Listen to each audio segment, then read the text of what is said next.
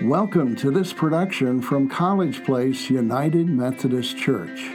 To find out more about our church, please visit our website at www.collegeplaceumc.org.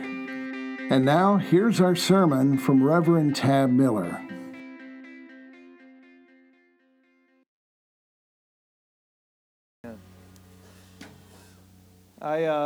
As I said last week, James kind of left me a little sore. You know, it's like a good workout. Being sore is not a bad thing. It's just after a while, you need to take a little bit of a breather. And so I thought this week I'd run to the arms of Jesus and go to the Gospels and see what the lectionary had for us in the Gospels. And lo and behold, there's Jesus, the brother of James, giving his strongest rebuke of Peter that we have in the Gospel. Get behind me, Satan. And I started to see the family resemblance. But after reading the text again, I thought, you know what, this is a great text, and I don't want to shy away, of course, from preaching it. Our text this morning comes from the Gospel of Mark, chapter 8, verses 27 through 38. Jesus and his disciples went on to the villages around Caesarea Philippi. On the way, he asked them, "Who do people say that I am?" They replied, "Some say John the Baptist, others say Elijah, and still others one of the prophets." "But what about you?" he asked. "Who do you say that I am?" Peter answered, "You are the Messiah." Jesus warned them not to tell anyone about him. He then began to teach them that the Son of Man must suffer many things and be rejected by the elders, the chief priests, and the teachers of the law, and that he must be killed, and after 3 days rise again. He spoke plainly about this, and Peter took him aside and began to rebuke him. But when Jesus turned and looked at his disciple, he rebuked Peter. "Get behind me, Satan," he said.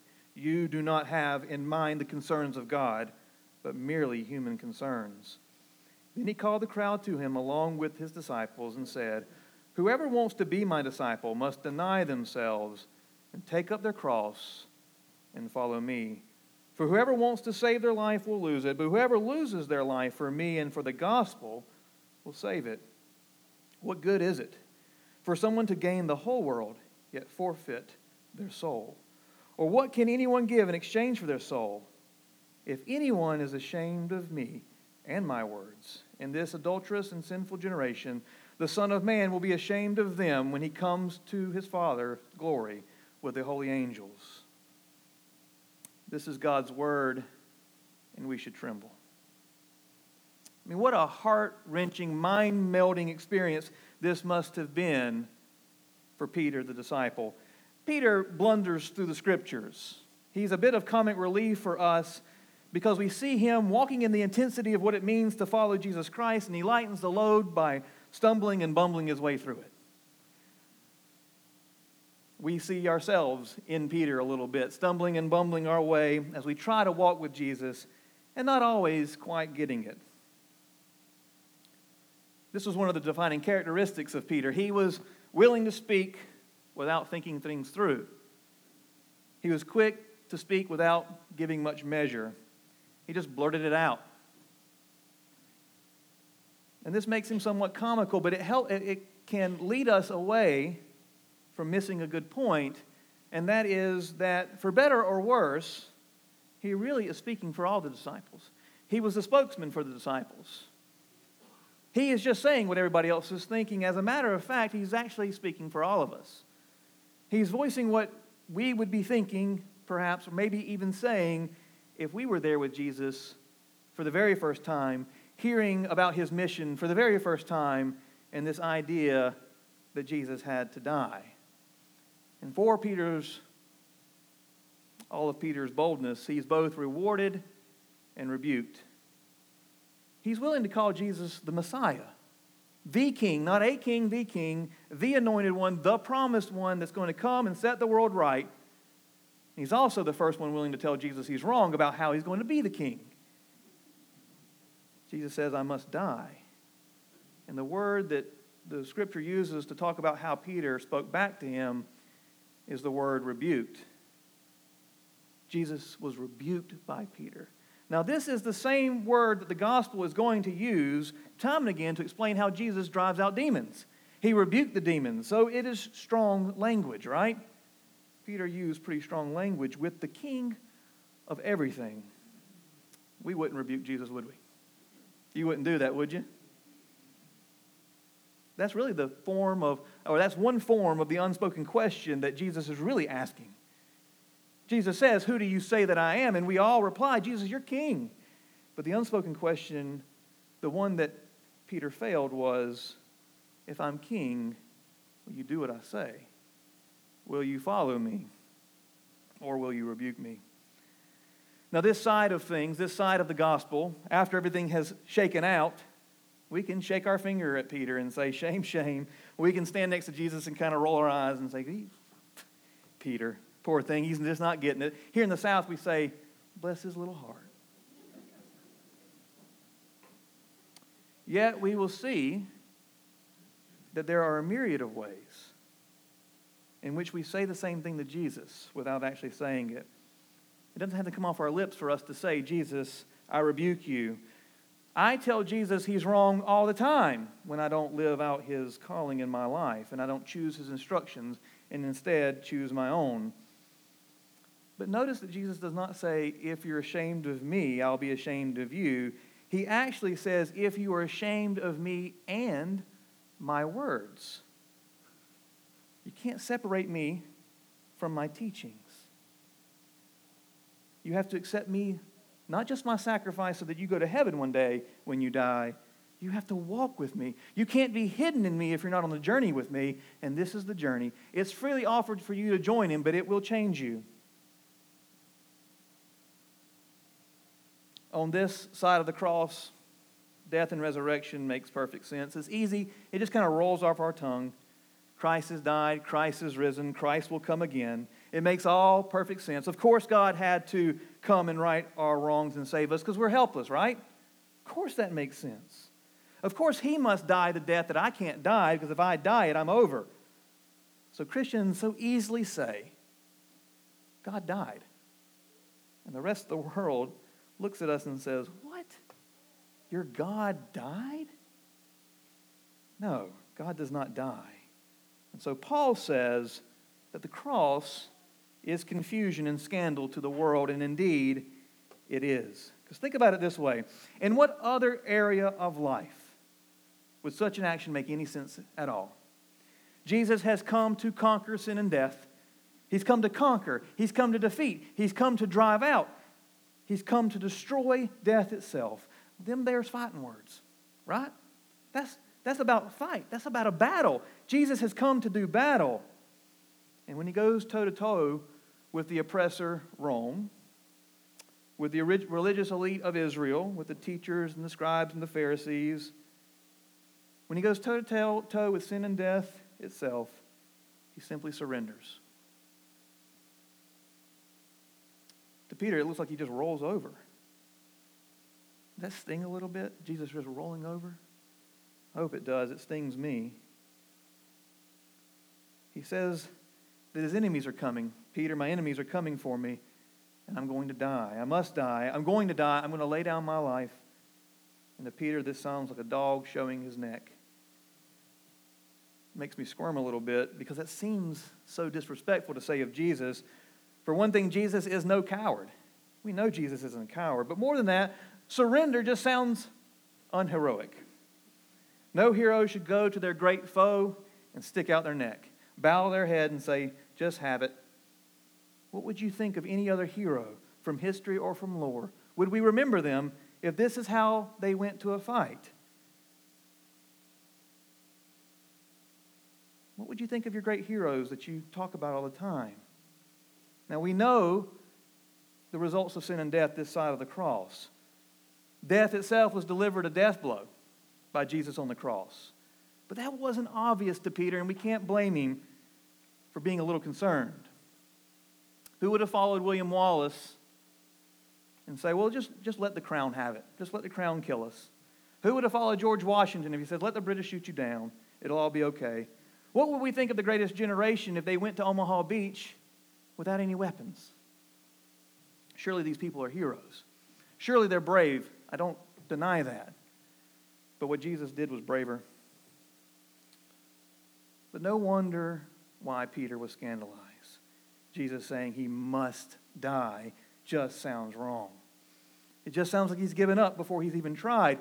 Israel is under the oppression of Rome. Do not forget that. And the scripture had also promised to Israel that their Messiah would conquer the oppressors. Emperors like the Roman emperor, people like Pharaoh, they would not have control over this world forever. The scripture had promised Messiah would come, he would conquer the oppressors. So what sense does it make for Jesus to go to the oppressor and allow the oppressor to kill him? Israel often knew that the prophets, they would be martyred. They were willing to go and die. And so maybe Jesus is a martyr, or maybe he's a prophet. But he can't be Messiah. Prophet, yeah. King, no.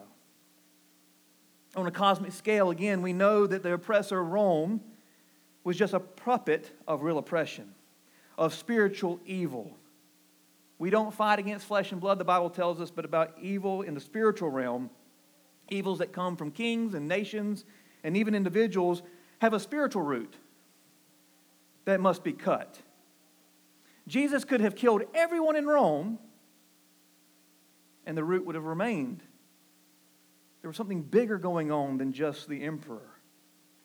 And we can see how the rules of engagement must change. That the death of God on a cross would actually mean death of death itself. Because God is too great an enemy to death for him to be consumed. But we can't see Peter as a buffoon here. We have to see ourselves in him. Jesus says, I have to die. And would you look back at him and go, I think that's a great idea. I love it. Let's go with it. You die and Rome falls. No, it's scandalous. As the NIV puts it, Paul says in 1 Corinthians, the cross is foolishness.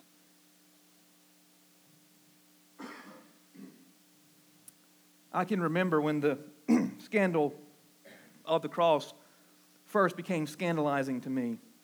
I had grown up in a Christian home, in a Christian church, much like this one, and I was told from a very early age that Jesus died on the cross. It was like being eased into the water. I wasn't shocked, right? And so I often wondered about it as a child, but I don't remember being scandalized by it. I was in seminary, attending a chapel service, and the president of the seminary at the time was also our homiletics preacher, which means he taught preachers how to preach. And he began to raise his voice. Now, for some reason, Asburyans we're known for getting a little fired up and raising our voice. But this was not the sort of preacher Dr. Callis was. Dr. Callis was always measured, and he was most often soft-spoken. He could nail you right between the eyes with a hammer and make you feel like it was the most loving thing he'd ever done for anybody. The velvet hammer, you've heard that phrase before. But on this day, Dr. Callis let it rip. He was speaking about Paul's words of the scandal of the cross. He looked at the cross and he said, look at it then. A naked figure hanging on a tree like a side of beef. He says, now that's power if you want power. That's it, because that will turn the world upside down. And my stomach dropped and my heart began to pound. I was sweating and I felt exposed. Look at the cross. Look at Jesus hanging there, bleeding for you. See the cross for what it is. It's scandalizing power. And isn't that how Jesus was on the cross? Stripped and exposed for you and me. Truly looking at the cross and Jesus' sacrifice will tear you down and make you vulnerable. And Jesus says, that vulnerability, I want you to live in that. This vulnerability that I'm exposing, that I'm showing, power in the form of weakness. This is what I want you to do. Give yourself, take your cross, and live the gospel. Exposed, naked, dying man from the part of the world we now call the Middle East. Palestinian Jew with no money, no power in human terms. He's hanging on the cross, and God says, "This is my power revealed to you," and we pretend as if it makes all the sense in the world, at least I do.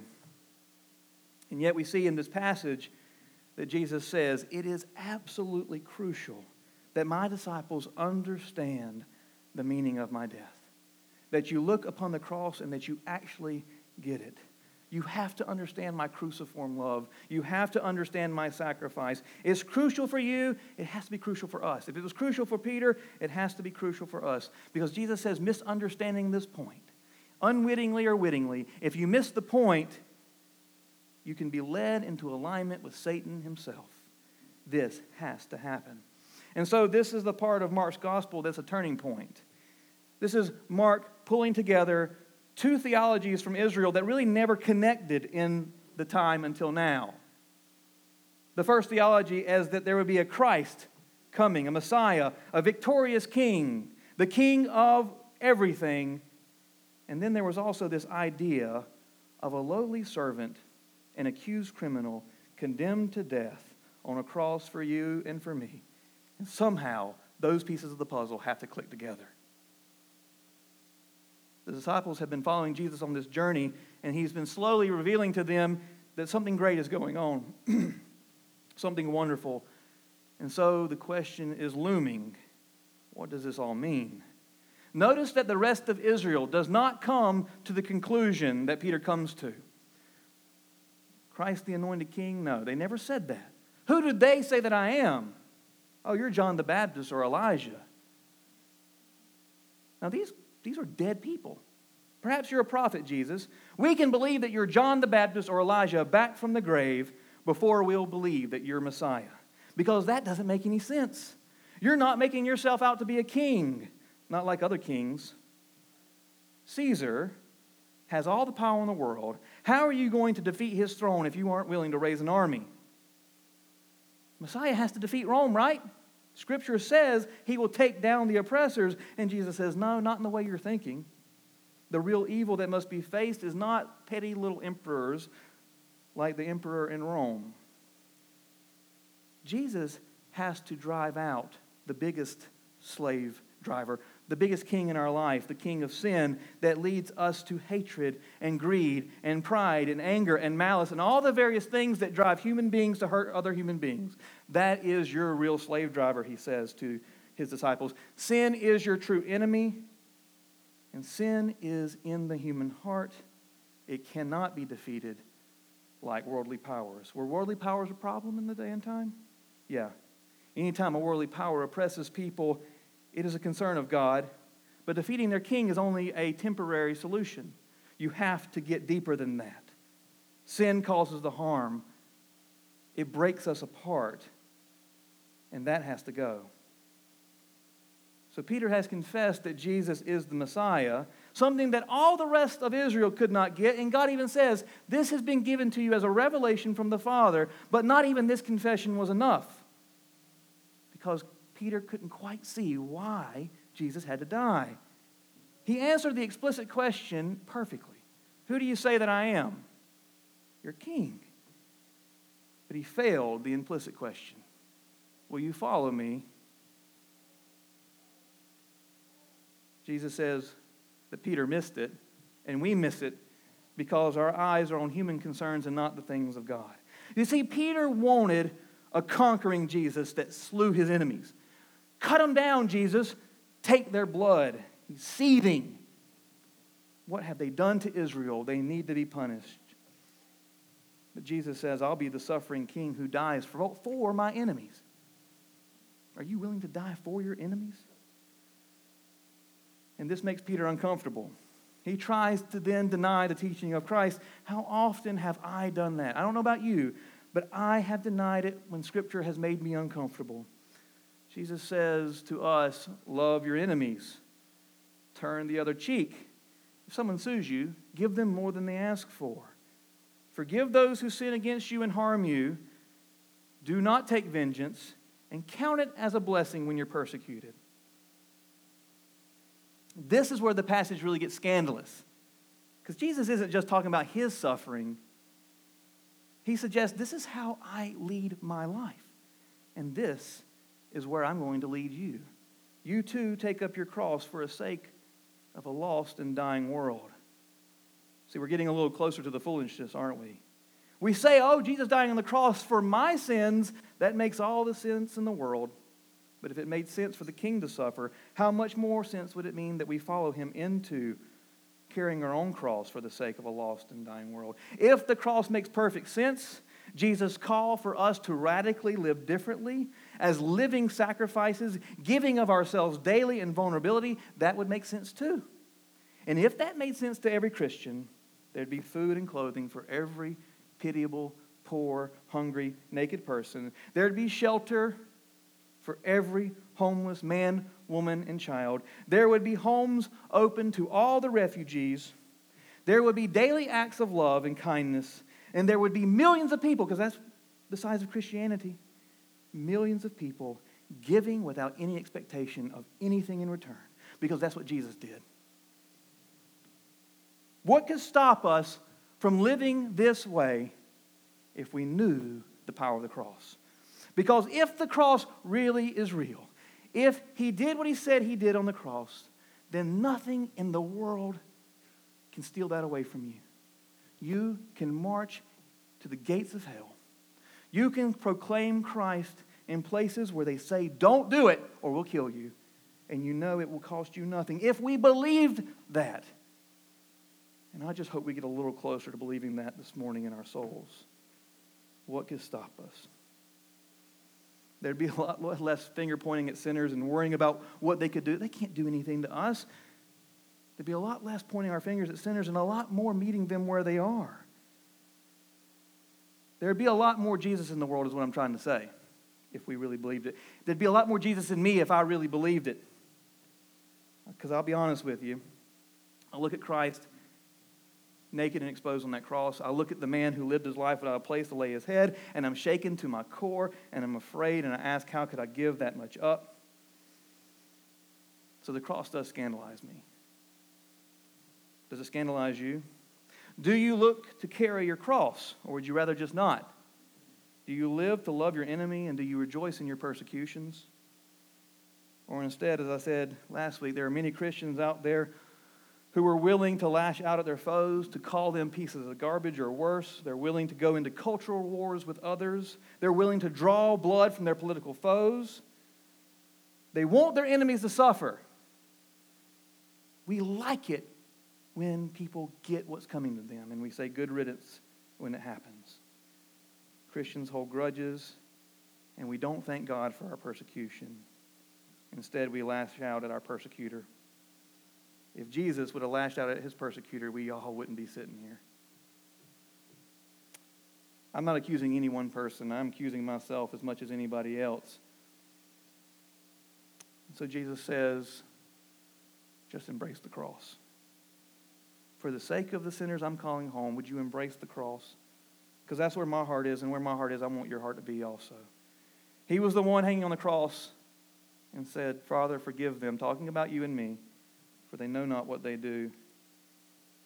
He wants me to follow him, and it hurts to follow. It makes me angry. I don't want to forgive because I'm scandalized by the cross. I don't want to love my enemies. I don't want to forgive 70 times 7. I don't want to consider everybody in my path my neighbor. But Jesus bids me come. And he rebuked Peter, and you may be feeling a little rebuked yourself. I don't know. But what he didn't do was he didn't uninvite Peter from the journey, even stumbling and bumbling, tripping up the whole way. Now, I would much rather follow Jesus straight to the throne and say, my king is on the throne, now you fall down and obey him. But Jesus says, for me to get to my throne, I have to go to my cross and die. For you to come to my throne, you have to humble yourselves and carry your humiliating cross. If you want me to be your king, just as I died for you, I ask you to die to yourself, pick up your cross, and follow me. Are you feeling scandalized yet? Jesus was humiliated on that cross. The Roman execution was humiliating. There was other executions in Rome that were much more dignified. But this one was meant, not just in this pain was it the worst, this one was meant to humiliate you, stripped naked and beaten and hung out exposed for the world to see. And Jesus said, I did it all for you. I had to die. I must die. And that doesn't make any sense because God doesn't have to do anything. He doesn't need me at all. He says, I must die to accomplish what I want, and what I want is you. I had to die because I want you.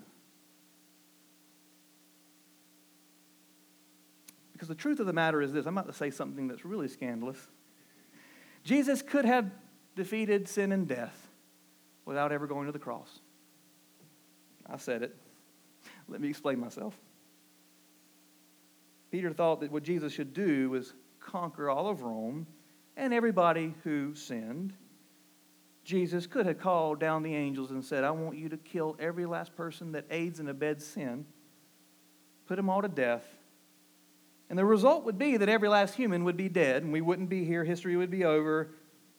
Jesus could have power like that, and he would have killed every sinner, and sin would have been judged, sin would have been defeated. But Jesus didn't just come to defeat sin. He came because he wanted you. Defeating sin is as easy as snapping his fingers and we just out of existence. But he says, I love you, and I want you, and I'm going to die for you. I have to do it, and you have to follow me. But love can't be forced. If you love me, just follow me. Be not ashamed of me and my words, because you can't separate me from my teaching. And that puts a whole different spin on being ashamed of Christ. Being ashamed of Christ is not just our unwillingness to say his name and tell people we're Christians. Being ashamed of Christ can come out in our actions when we refuse to trust his way, when we refuse to bear our crosses for the sake of a lost and dying world. There will be many people who come into this world who are unashamedly, they'll unashamedly proclaim Christ as King. The proof of his lordship is in our walk, isn't it? It's not just in our words. Speaking is easy. I can talk all day long. I get up here, I love talking. That's easy. The proof, though, is in how we live. Do we turn the other cheek, or do we go, Jesus didn't mean that was all hyperbole. That was don't turn the other cheek.